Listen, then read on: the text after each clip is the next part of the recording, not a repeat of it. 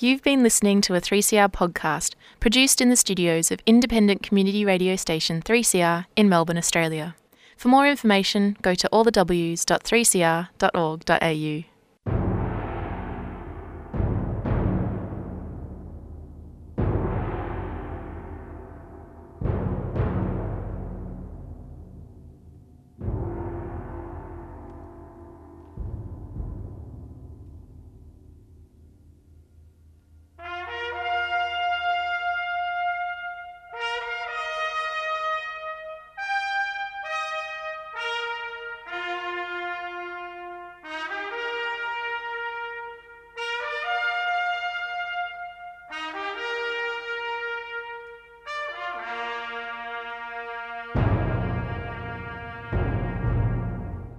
Well, welcome to the Dogs Program, listeners.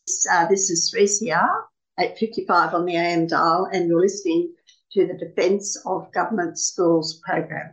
And we've been here for many years, and we're very, very, very grateful to all of our listeners who put in a donation this year.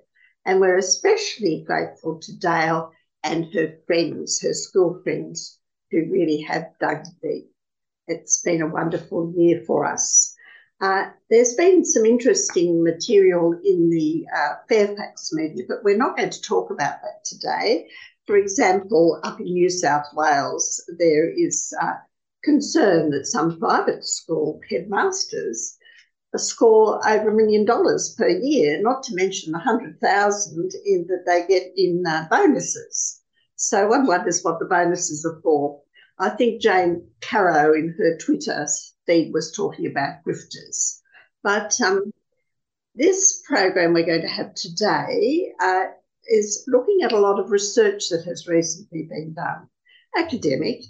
And our first article, which Cheryl is going to bring to us, is research that has been done about students in rural areas, and an attempt to understand why it is, even when you think about their socio-economic status, they are still falling behind their urban cousins. So over to you, Sorrel. Thanks, Jean. This article is entitled "Australian Students in Rural Areas Are Not Behind Their City Peers Because of Socioeconomic Status. There is something else going on." And it was originally published in The Conversation and written by Philip Roberts. International and national tests show rural students, on average, do not do as well at school as their city peers. This includes lower scores on NAPLAN and the Programme for International Student Assessment, PISA. For example, in the 2018 PISA test, Australian students outside cities performed at lower levels in reading literacy, mathematical literacy, and scientific literacy. Their average performance was between 2/3 of a year and almost 2 years behind metropolitan students. Most of the studies looking at rural students have focused on primary school students, and most conflate rurality with low socioeconomic status. In our new research, we looked at New South Wales Year 12 higher school certificate results, in standard and advanced English and maths. We controlled for students' social background characteristics to test if it is a socioeconomic status, SES, or a rural location that impacts student results. SES measures a parent's level of education and so indicates a student's familiarity with finishing school, going to university, and other forms of educational attainment. We studied more than 73,000 students and 772 high schools in New South Wales in 2017. The study included all high schools, government selective and non-selective, Catholic and other independent schools, using data from the New South Wales Education Standards Authority. All Year 12 students living in outer regional, remote and very remote areas who completed Standard Mathematics General 2, Advanced Mathematics, Standard English or Advanced English were matched to students with the same characteristics who completed the same subject in major city or inner regional areas. These subjects were chosen because English is mandatory in the New South Wales HSC. Each has an advanced and standard offering, and both English and maths are powerful for determining post-school options. For example, advanced English and mathematics can potentially add more to a student's ATAR final rank than standard English and mathematics general 2. Matching means they had the same gender, the same level of parental SES status, and they attended a school with the same level of school SES and school sector. We found that when SES is controlled for, rural students still achieve lower results than non-rural students in HSC, English, and maths. Put another way, students attending schools in rural locations, regardless of their parents' SES levels, the average SES levels of their peers at school, their prior achievement in NAPLAN and school sector, achieve at a lower levels than their non-rural counterparts. In mathematics, the difference in average marks was approximately 6% and approximately 3% for advanced and standard English. There was no significant difference for mathematics general 2. Although not directly tested in this study, it is likely different and unequal opportunities around learning that are playing a role here. This includes a lack of access to some subjects in rural areas and teachers teaching out of their fields of expertise and training. In a previous study, we found if you live in a regional area, you will have less access to subjects that will help you get to university and more likely to be offered vocational subjects. Rural students also have different everyday experiences from city kids. This is often overlooked in the school curriculum, especially in the HSC, where all students do the same content and exams. In the past, we had the County Areas program to help schools make curriculum more meaningful to rural students. But more recently, we have focused on greater standardization in search of excellence. This new approach ignores how students come to school with different experiences, skills, and prior achievements. Research shows cultural context has an impact on student achievement in standardized tests such as NAPLAN.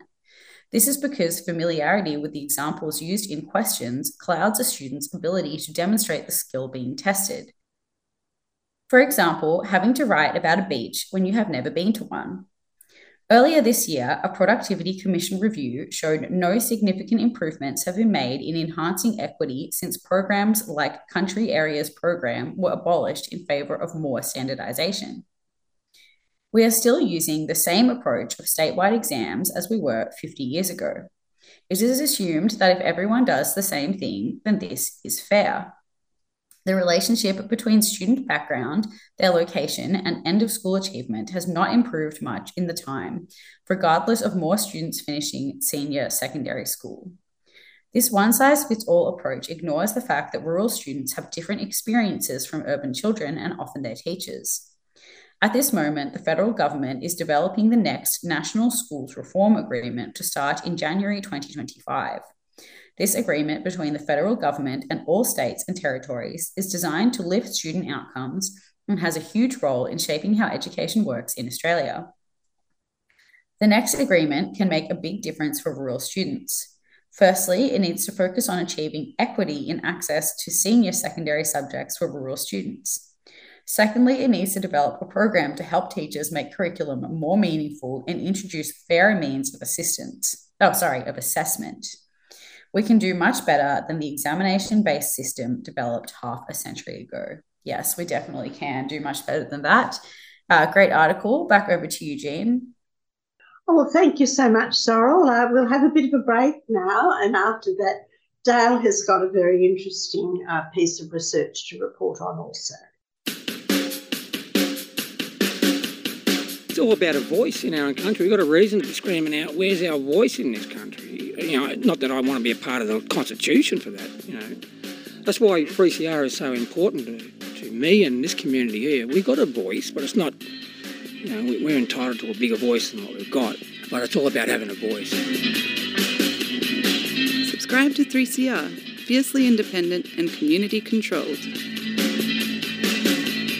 Go to 3cr.org.au/subscribe or call the station on 03 9419 8377.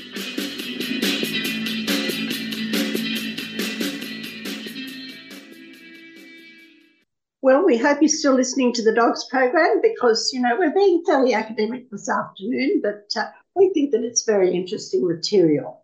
And now Dale is going to give us the findings of a gentleman called Michael Schiffer, PhD candidate from Murdoch University. He actually works for the New South Wales Department of Education. But his report on Conversation, the Conversation is a university-based blog, if you like, or website, which gives you very interesting research. The head of his research is the type of school does matter when it comes to a child's academic performance. Over to you, Dale. Thanks, Jean. The type of school does matter when it comes to a child's academic performance. School choice is enormously important to families. Some spend tens of thousands of dollars per year to send their children to private schools in the belief that this will provide a better education and future. Figures released in May 2023 noted Australia's private school enrolments have grown by 35% over the past decade. We also know families seek out areas where there are high-status public schools. Recent research has argued once you account for socioeconomic factors, private schools do not outperform public schools. In other words, the school does not really matter, it's a student's family background that counts. My research, that's Michael Schiffer, shows the type of school does matter, and the way Australia's school system is structured is especially unfair on students from disadvantaged backgrounds. Why school segregation is a problem. Decades of research has shown how family social background is a strong predictor of a child's educational outcomes. Parents' education and occupation are associated with student learning differences in Australia and many other countries.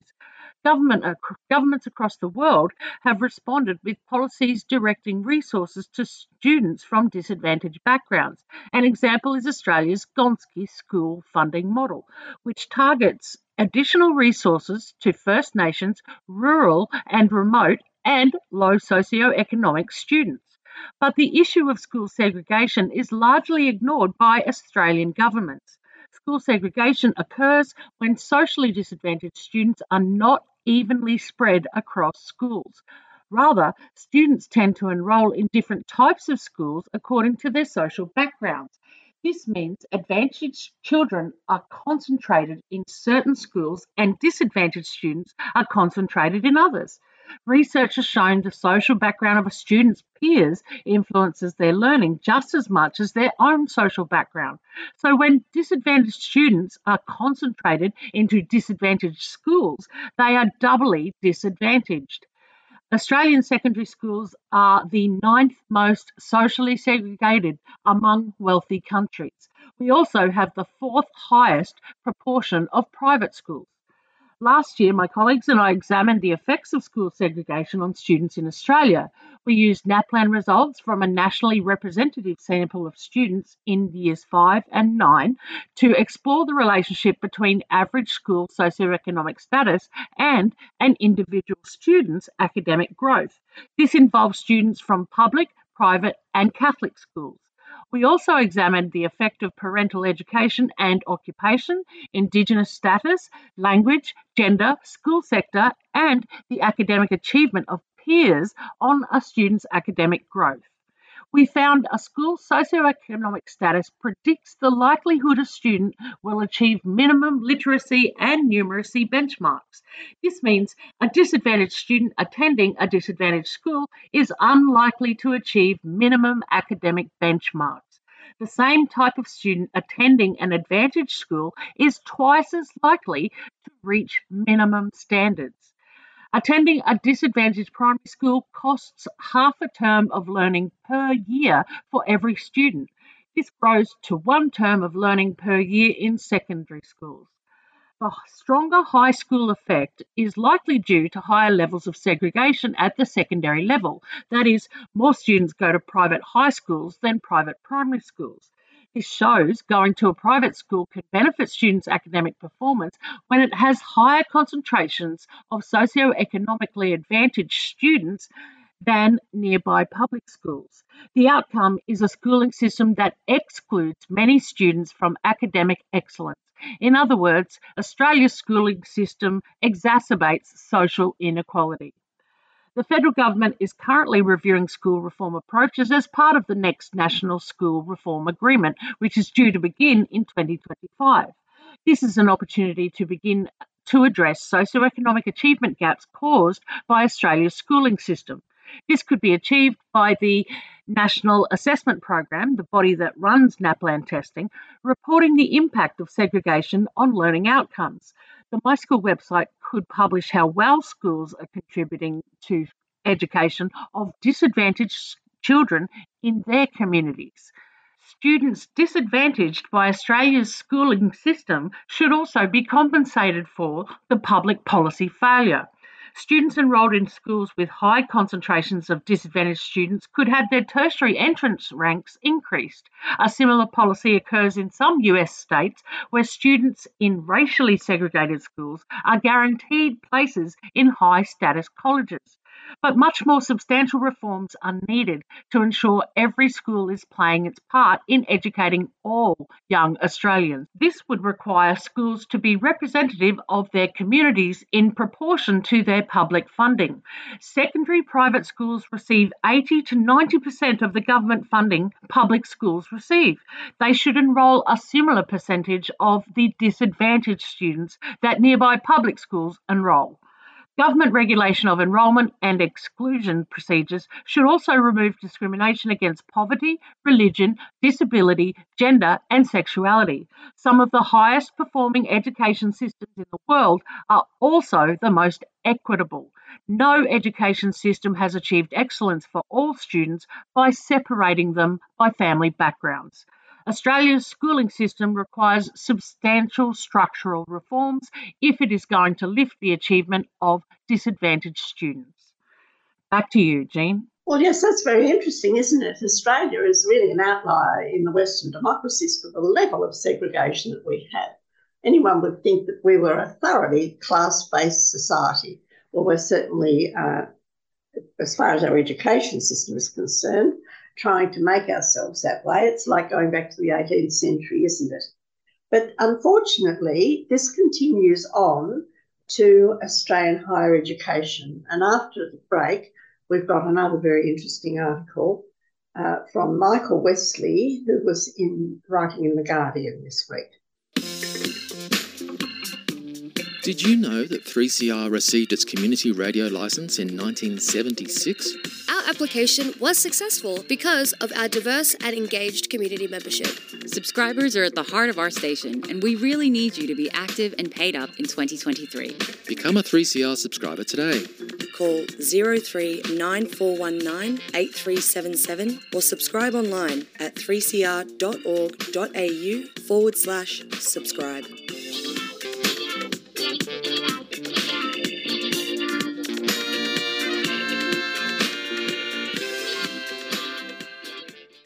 Well, we hope you're still listening to the DOGS program, the Australian Council for Defence of Government Schools, and we're going to higher education now. We have a new voice for you.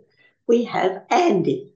So Andy is going to give us this article on Australian higher education has grown, but elite universities still favour the privileged. Over to you, Andy. Thanks, Jean. So this article was published on Monday the 19th of June in The Guardian and is written by Michael Wesley. Australia now has an opportunity to broaden access to university for disadvantaged groups in society. But as we work towards an Australian Universities Accord at the end of this year, we face formidable obstacles. Over 50 years, Australian governments have been trying to increase the number of disadvantaged Australians attending university with scant success. Even more galling, the general expansion in the number of Australians attending university has had the perverse effect of increasing rather than decreasing the stratification and inequalities within tertiary education. Traditionally, there have been two arguments in support of expanding access to university. One is that more tertiary educated Australians will help expand and transition the economy. The other is that the economic and social mobility that university education brings should be open to all Australians. Before the Second World War, Australian universities were the preserve of the wealthy. Less than 0.2% of the population held a university qualification. Both the economic and equity rationales saw the steady expansion of the number going to university after the war, an expansion in scholarships, the creation of dozens of new universities and colleges of advanced education, the proliferation of professions that required a university qualification. By 1949, university attendance in Australia had tripled. By 2022, 49% of Australians between 25 and 64 had a tertiary qualification. But while an increasing number of Australians were entering university mid-last century, it was increasingly clear that the most marginalised and disadvantaged in the community were not. Stratification of the Australian university sector is driven by students and parents as much as by the universities. The Whitlam government's introduction of fee-free university attendance was motivated by a strong social justice rationale, making university available to all Australians by removing financial barriers. The result was a surge in university attendance, but by the early 80s, governments were facing the problem of unmet demand. Australians who were qualified to go to university exceeded available places. It started to become clear that the abolition of fees by the Whitlam government had not caused the huge rise in underrepresented groups at universities that had been expected. By 1990, the Labor Education Minister John Dawkins, having observed that significant barriers to inclusion remained, committed the government to changing the balance of the student population to reflect more closely the composition of society as a whole. His plan specified 6 disadvantaged groups as the focus for inclusion strategies, setting proportional representation targets for several. People from socio-economically disadvantaged backgrounds, Aboriginal and Torres Strait Islander people, women, people from non-English speaking backgrounds, people with disabilities, and people from rural and isolated areas.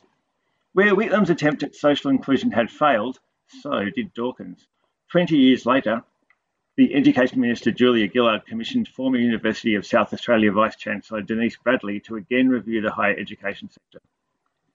Bradley reported that the participation of disadvantaged groups in higher education had been static and falling over the last decade. She wrote that barriers to access for disadvantaged students include their previous educational attainment, no awareness of the long-term benefits of higher education, and thus no aspiration to participate. Gillard's effort at inclusion, prompted by Bradley's review, were no more successful than Whitlam's or Dawkins. The demand-driven system that Gillard introduced resulted in a 70% increase in domestic undergraduate enrolments between 2008 and 2019, but achieved almost no proportional increase in disadvantaged groups' attendance over that period. Students from low socioeconomic status backgrounds went from 15.8% to 16.8%. Disabled students from 5.4% to 7.7%. Indigenous students from 1.5% to 1.9%. Regional students declined from 20.7% to 19.6%. Remote students stayed at 0.8%, and students from non-English speaking backgrounds declined from 3.4% to 3.2%.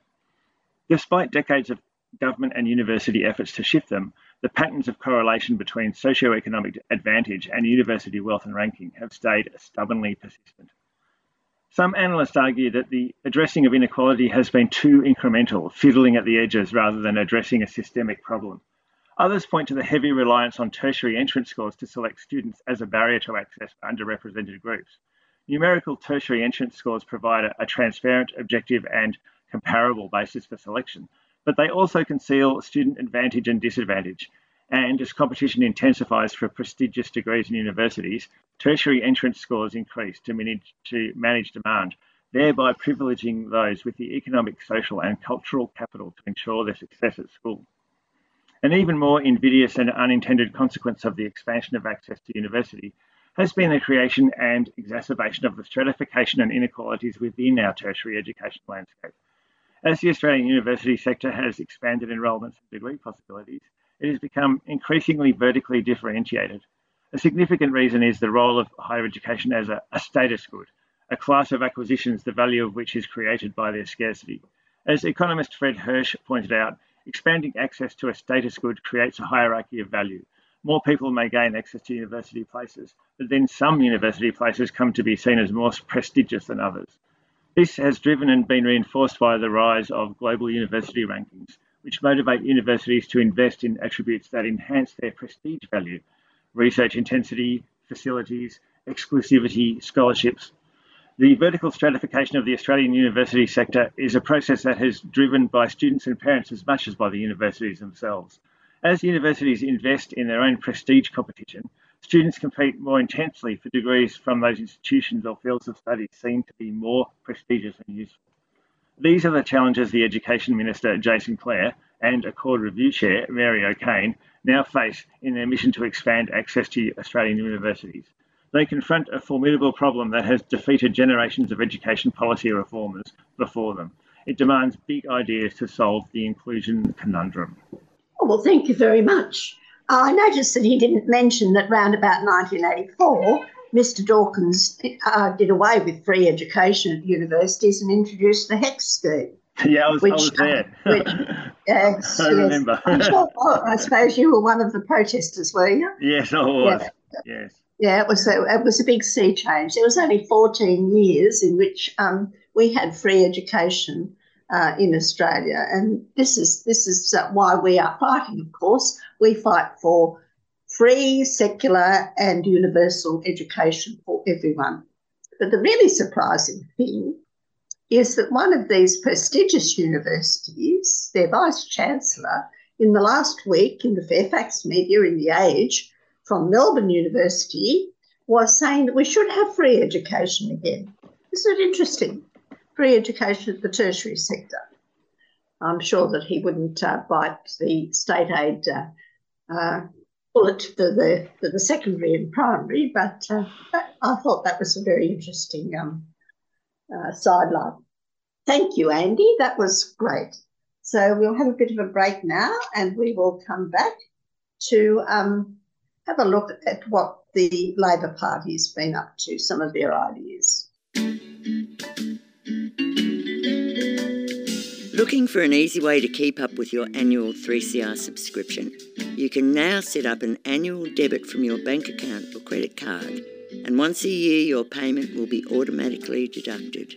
You can cancel at any time and you'll get a reminder each year before payment. Be a constant supporter of Melbourne's precious independent community radio station and set up a recurring payment today. Just go to 3cr.org.au/subscribe.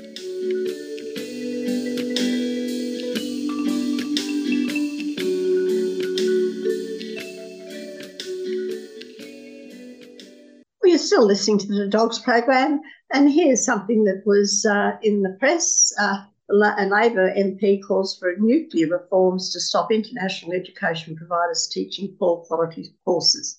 This is the real underside, the underbelly of privatisation of education. Thanks, Jean. So this article is written by Caitlin Cassidy, and it is entitled Labor MP Calls for Nuclear Reforms to Stop International Education Providers Teaching Poor Quality Courses. Labor MP Julian Hill has called for nuclear reforms to weed out poor quality vocational educators who he says are exploiting the system as a low-rent work visa. He has proposed suspending international student intakes for low-quality courses and preventing internal assessments. Hill, who was previously the Executive Director of International Education in the Victorian Government, is a co-convener of the Ministerial Advisory Committee interrogating international education. The Parliamentary Committee has heard shocking allegations of vocational education and training, VET, providers gaming the system and working with unregulated international education agents to steal students from prestigious public institutions for massive commissions, sell work visas, and open ghost schools where students don't attend classes but still receive degrees. Speaking in Parliament on Monday, Hill said the international student sector was vital to Australia's prosperity, but radical thinking was needed to clean up the sector. The vast majority of the sector do wonderful things, but a minority of students, mainly in the bottom end of private vet, are only here to work, not study, he said. Our student visa must not be used as a low-rent work visa. Hill said Australia's future success relied upon quality education that had been compromised after a decade of drift and neglect, and the sector's social licence needed to be restored. He floated 4 options for reform termed nuclear in private conversations. Among them was revamping the entire accreditation framework for private vet providers to separate training from assessment, as is done in Year 12 certificates, forcing providers to reapply for licenses, and suspending enrolments in low-value courses, and banning the payment of education agent commissions for onshore students. Most providers do good things, but there are a significant minority that are dodgy, selling work visas, he said. In education, ASQA, the Australian Skills Quality Authority, inspect the paperwork and use that as a proxy for quality. Good quality private providers are despairing. They report that dodgy providers just get the students in, pop the exam questions on the board, and the students write them down and go back to work. Hill said dodgy providers couldn't be weeded out unless students were properly tested and the bar was raised to become an assessment provider. If we force the higher risk private vet providers to have their students externally assessed, then it would shock the system, he said. ASQA could rapidly put colleges selling dodgy qualifications out of business. With concern over the rapid post-pandemic growth in international student numbers, Hill said suspending enrolments to courses with non-vocational outcomes in which vast numbers of vet students were enrolled was controversial but food for thought. What benefit is Australia getting from tens of thousands of international students enrolled in certificates and diplomas in marketing, leadership, and business, he said. There are few, if any, migration pathways, the courses are cheap, and too many students are working, not studying. The inquiry has heard sweeping allegations of education agents acting as a Ponzi scheme by taking commissions of up to 50% to enroll students in courses and funneling them to lower quality private providers once arriving onshore. The broadly unregulated sector acts as a middleman to advise and recruit students from overseas. Hill said rapacious onshore agents were destroying the integrity of the sector by bribing and stealing students from universities to low-cost vet providers with kickbacks, discounts, and incentives. Hill said attempts at regulation had failed in the past because it's expensive and complex. But Parliament could ban the payment of commissions for onshore students entirely to wipe out the intermediaries. Regulating agents has become a question of how and when, not if, he said. Time to prune the tree to save the tree. Very interesting proposition by Julian Hill in Parliament there that Caitlin Cassidy has told us about in that article. Back over to you, Jean. Well, back in the day, of course, with the Colombo Plan, international students were here for free. But let's go international. Let's stay international. And Jeff will take us to the United Kingdom and the United States. Over to you, Jeff. Thanks, Jean. And we're going to mine, as usual, Diana Ravitch's blog, and she's an amazingly prolific supporter of the Public Education Network in the United States. And they have similar problems to the ones we do, where there are continual threats to public education from the onset of mainly oligarchs who are promoting vouchers and things like that in order to make money from education. And this is from the June 18th. Its title is Ohio, Vouchers for the Rich. And Diana Ravitch writes, William Phillis, founder of the Ohio Coalition for Equity and Adequacy, reports on the evolution of vouchers. Initially, they were sold as a way to save poor kids from failing schools, but now they are a subsidy for upper-income families. Darryl Rowland, ABC 6 in America, and Fox News 28 tweets about vouchers. Darryl Rowland, a former Columbus Dispatch reporter, public affairs editor and senior editor, gleaning data from Howard Fleeter's June 23 policy brief on vouchers in Ohio. In a series of tweets, he sheds light on the trend in income level of voucher users. The data shows that the percentage of low-income EdChoice voucher users has dropped from 32% in 2014 to 15% in 2023. That's those who are on low incomes. So the state budget for fiscal years 23-24 and 24-25 will ratchet up EdChoice voucher expansion. Vouchers, by the way, vouchers are used as a way of expressing choice so that people can take their money from public education and put it into private schools. In the future, Ed Choice voucher users will mostly be in the higher income brackets. Lower income students were exploited by voucher advocates to get the voucher foot in the door. Universal vouchers will result in a higher private school tuition, which will eliminate voucher participation for nearly all low-income students. School funding numbers cruncher extraordinaire Howard Fleeter looks at Ohio's vouchers' two main findings. One, originally intended to help students at low-performing public schools escape, vouchers are now benefiting a growing number of students already attending private schools. Two, the percentage of low-income students assisted through these programs has significantly declined, while more students in wealthy families are accessing vouchers.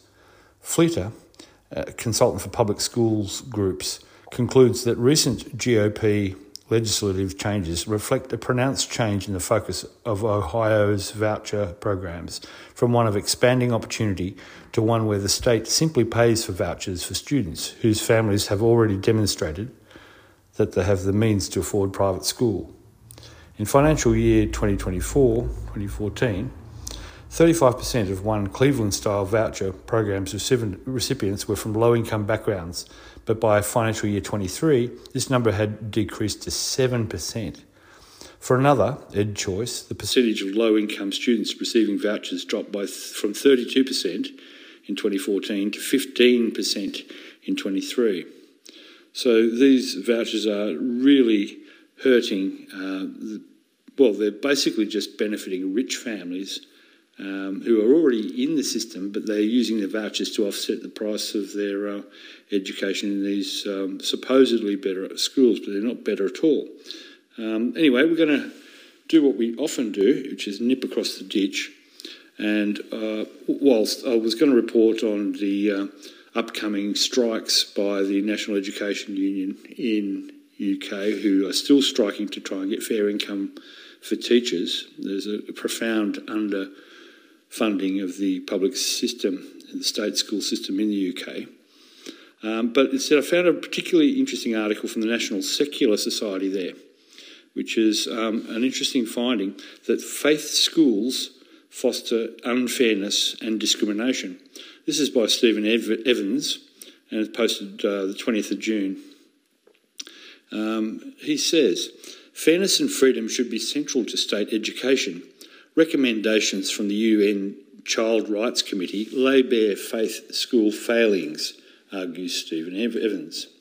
On any given Sunday, countless numbers of non-believers dutifully traipse off to church, not in search of sermons or salvation, but school places. The bizarre phenomenon of parents attending church to secure a place at their local school stems from around a third of state-funded schools being faith schools. Many of these may, when oversubscribed, give preferential treatment to children from families deemed sufficiently pious. Faith-based admissions exist to ensure religious organisations running state schools can serve their own, but the system also benefits the pew-jumping middle class, who are willing and able to game the system by feigning faith to gain a place in a sought-after selective school. It's often claimed that the church schools deliver better academic outcomes, but the evidence shows that any educational advantages are small and are explained by factors around pupil intakes, such as religiously selective admission arrangements. Religious selection acts as a form of socio-economic selection, and it's this, rather than a religious ethos, which compels many middle-class parents to turn up at a church to gain a place at a well-performing school without paying for a place at a private school. On your knees, avoid the fees, as the saying goes. One such parent who admitted to doing this appeared on a local BBC radio debate I took part in last weekend. He explained that, unsatisfied with the schools in his catchment area and unable to avoid private school fees, he attended services at an evangelical church once a month for 5 years to gain the necessary points for a school place. He stopped going the moment his child's application was submitted. That parents are willing to jump through such hoops to get their child into a particular school is a sad reflection on our state school system. Ideally, all children would have access to a good local school. By siphoning off the children from wealthier families at the expense of the rest, faith schools exacerbate the attainment gap between non-selective and selective education. Gaming the system may be morally dubious, but rather than blame parents, we should reserve our indignation for a system that allows taxpayer-funded schools to operate discriminatory admissions and select pupils on religious grounds. The Equality Act exemptions that allow faith schools to give preferential treatment to worshippers legitimises faith-based discrimination. 13 years after the passing of landmark legislation to protect people from unfair treatment, religion's influence in state education is ensuring 19th century style religious discrimination remains a feature of 21st century schooling. Making religious leaders the gatekeepers to publicly funded services has other unintended consequences too. Whilst Church of England and Catholic schools usually require church attendance to gain the school's blessing, religious requirements in the oversubscription criteria of some minority faith schools' policies impose extreme religious ideology on families. National Secular Society research revealed how some religious authorities use faith-based admission requirements to control how their students' families dress, whether they can use the internet, what they can eat, and even when they can have sex. Surely it's time to consign this form of discrimination to history. The UN Committee on the Rights of the Child, CRC, certainly thinks so. In its concluding observations to the latest periodic examination of child rights in the UK, the CRC called on the UK to guarantee the right of all children to freedom of expression and to practice freely their religion or belief, including by repealing archaic school worship laws and preventing the use of religion as a selection criterion for school admissions. Those campaigning for a fairer and more inclusive school system often ignore faith schools and focus instead on grammar schools. The government has admitted it does not know how many schools apply religious discrimination in their admissions, but it's clear that far more school places in England are subject to religious selection than academic selection. So if you want to achieve a fairer and more inclusive education system, faith schools are the obvious place to start. That means standing up to entrenched religious interests by insisting the schools we all pay for are open equally to all children without regard to religion or belief, and that they respect and protect all their pupils' freedom of religion or belief. Despite the lack of evidence that faith schools do this any better than other schools, faith school enthusiasts like to wax lyrical about the values they instil in children: honesty, kindness, compassion, justice. But the values that they actually entrench in society are privilege, unfairness and discrimination. One Conservative MP characterised the UN's recommendations as intolerant and an attack on people and institutions of faith. Vested interests lined up to echo those sentiments, but tackling human rights violations and discrimination takes aim not at religion, but at the negatives that flow from organising public services around it. A pluralist society should both tolerate and celebrate all forms of diversity, but that diversity should be represented within schools, not be a marker of division and a basis for educating and segregating children. Adopting the United Nations Child Rights Committee's recommendations would go a long way to putting things right. I think that was an excellent article, personally, and really that sort of clear description of discrimination in the guise of religious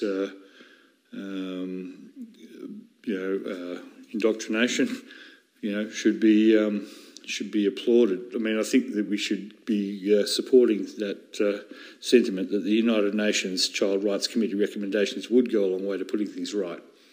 Anyway, with that, I will go back to you, Jean. Well, we're getting to the sector where we're being a bit more positive now, and the AEU of Victoria has had a bit of a win. Dale's going to tell us about it, and then we're going to have the great state school.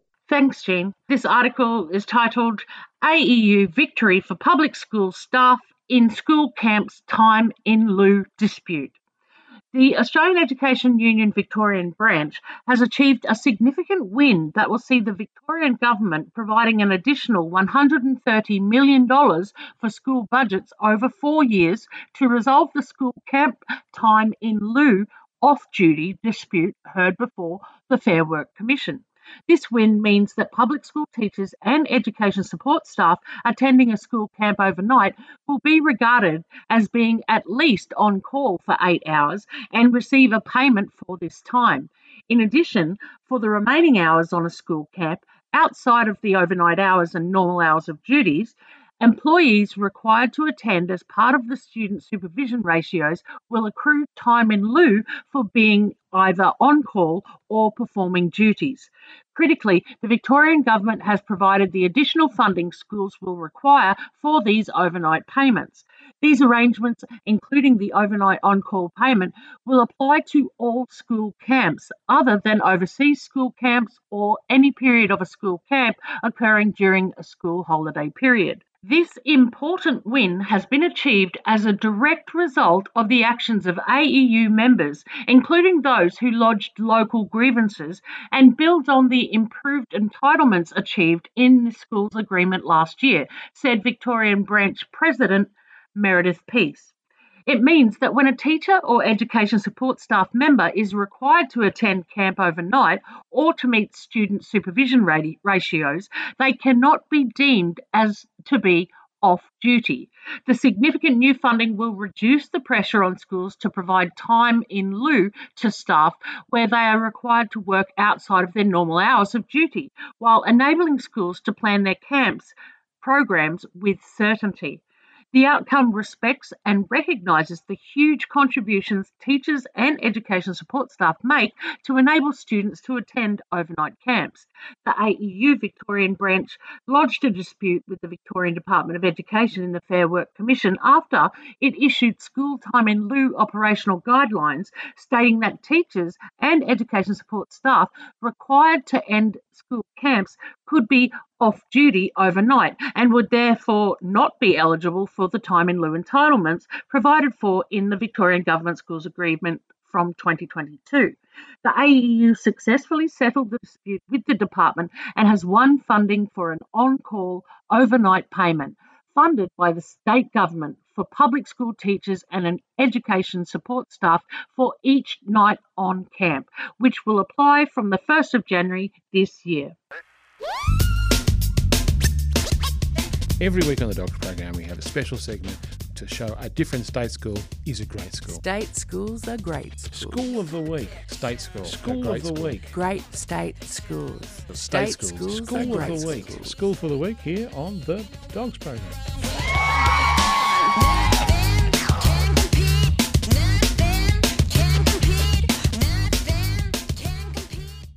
And this week's Great State School of the Week is North Melbourne, Errol Street Primary School. Kimberly Fernandez is the EAL teacher at North Melbourne Primary. She wrote this statement for the North and West Melbourne News Winter Edition. Nearly half our students at North Melbourne Primary School are plurilingual. Amazingly, more than 40 languages or dialects are spoken in their homes. This makes our school a very diverse community. After an initial assessment by classroom teachers, we offer students extra English literacy support through our English as an Additional Language classes. English as an Additional Language classes are usually about 8 children, enabling a genuine student-to-teacher focus. They involve activities such as science experiments, puppet plays, arts and crafts, cooking, exploring books, and singing action songs. As the school's specialist EAL, that's English as an Additional Language, teacher, I simply love my work.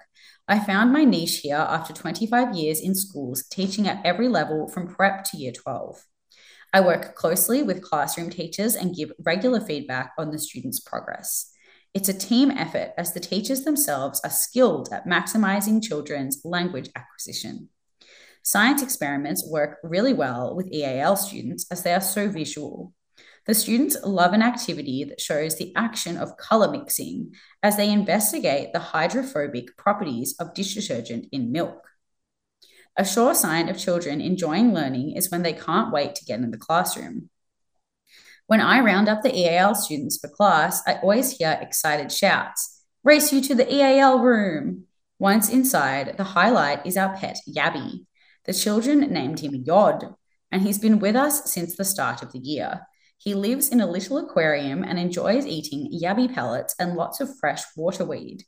The students love to say hello to him as they peer into his tank. "Where are you hiding?" Hussein asks each day. Pearl is intrigued by his ability to shed his skin. EAL students try their hand at a science experiment. "You're so big now, when will you lose your skin again?" It's a real joy to see EAL students progress as they gain language skills. Some arrived with very limited English and were unable to share their needs and ideas. Now, every day, I hear their happy voices as they play and laugh and learn. One popular activity asks students to tap into their 5 senses to improve their writing. They are offered a tasting plate with foods such as lemon, honey, grapes, tomato, and Vegemite. Their reactions to tasting were priceless. "What is this? Vegemite? Oh, I hate it." For little Daria, a recent arrival, the taste of chicken and lemon was a poignant reminder of home. "In my country, we make lots of foods with lemon. My favourite is lemon and chicken, but I don't know what to call it in English," she says. What a delightful insight into the EAL classroom over there at North Melbourne Errol Street Primary School. Now I have some facts and figures for you from Akara. This school is in the inner western suburbs and services many families with a generous income and has a high number of multilingual children. The school has 807 students in total. Its ICSIA value is 1,144, and most of the students that attend this school, 64%, have parents that earn an income in the wealthiest, the top quartile of income in Australia. There are 63% of the students come from non-English backgrounds attending the school, and there are 8 Indigenous students that attend the school. The Australian government provides only $2.2 million and the state $6.7 million. The parents paid $534,000 in fees and raised $14,646 in 2021. It costs only $10,804 per pupil to educate a child at this school. Congratulations, North Melbourne Errol Street Primary School. You are our Great State School of the Week. Well, congratulations to the North Melbourne community for getting their new school. It's been a long battle and they've won it. And now Dale has got a few thank yous. Okay, and now I'd just like to say thank you to everyone who donated during Radiothon and pledged on behalf of the Dogs program. Thank you so much. I'd just like to go through the names again. Thanks to Ollie from Melbourne for $40. We appreciate you. Thank you so much. Spiros Skaftouros from Williamstown donated $50. Thank you, Spiros. Also, I'd like to say a huge thank you to some of my old schoolmates. We got in touch because there's a bit of a reunion happening up there in Rockhampton for Glenmore State High School. And kindly, some of my old schoolmates have donated. So a huge thank you goes to Audra Bolton, who's in Gracemere now, for $30. Huge thanks to Teresa McNally. So nice to hear from you for $50, who's out in Millman now, which is not far from Rockhampton. Also, massive thank you to Katrina Rutherford, who donated $50, and she's up in Cairns now. So thank you. I cannot express how grateful I am for your support to the Dogs program. So grateful that all my old Glenmore State High School mates have kicked in and helped the dogs stay on air for another year. I cannot tell you how grateful I am for that. Now, I'd like to say thanks to Casey Noodle, who's given us $50. She's in Benalla, a young mum, and she's able to support us. So thank you very much, Casey. Thank you to Ray Sabine from Glenroy for $50. You know who you are, and I appreciate you. Also, the dogs have kicked in for $1,000, and that's from the people who've donated to the dogs over the year. And so a huge thank you to all of those contributors. We could not do this without you. Another thank you goes to Susan Sharp from Caulfield South for $25. And another big thank you goes out to John Kent from Watsonia South for $50. Thank you so much. And I'd also like to say a huge thank you to Creatures of Habit Barroom in Brunswick Street, Fitzroy, for hosting my 50th birthday party, which was also a benefit gig for the dogs program. So thank you, Creatures of Habit, and thank you everyone who threw into the tin at the party. We ended up raising $208 for the dogs radiothon. So thank you, Creatures of Habit, and thank you to everyone who came to the benefit gig. And we've met our radiothon target, and it's all thanks to you. So we cannot express our gratitude. You've helped us stay on air for another year. You've supported independent radio and independent media, and our gratitude knows no bounds. Well, thank you to all our listeners and our supporters. The cause for public education is still it's never been as important as it is now. So we'll be here again next week for that reason. But for today, it's bye for now.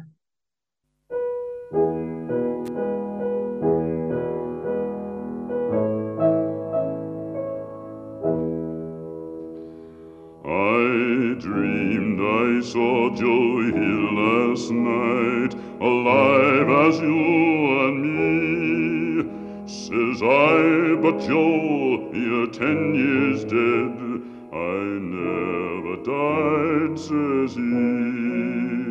I never died, says he. In Salt Lake City, Joe, says I, am standing by my bed. They framed you on a murder charge, says Joe, but I ain't dead.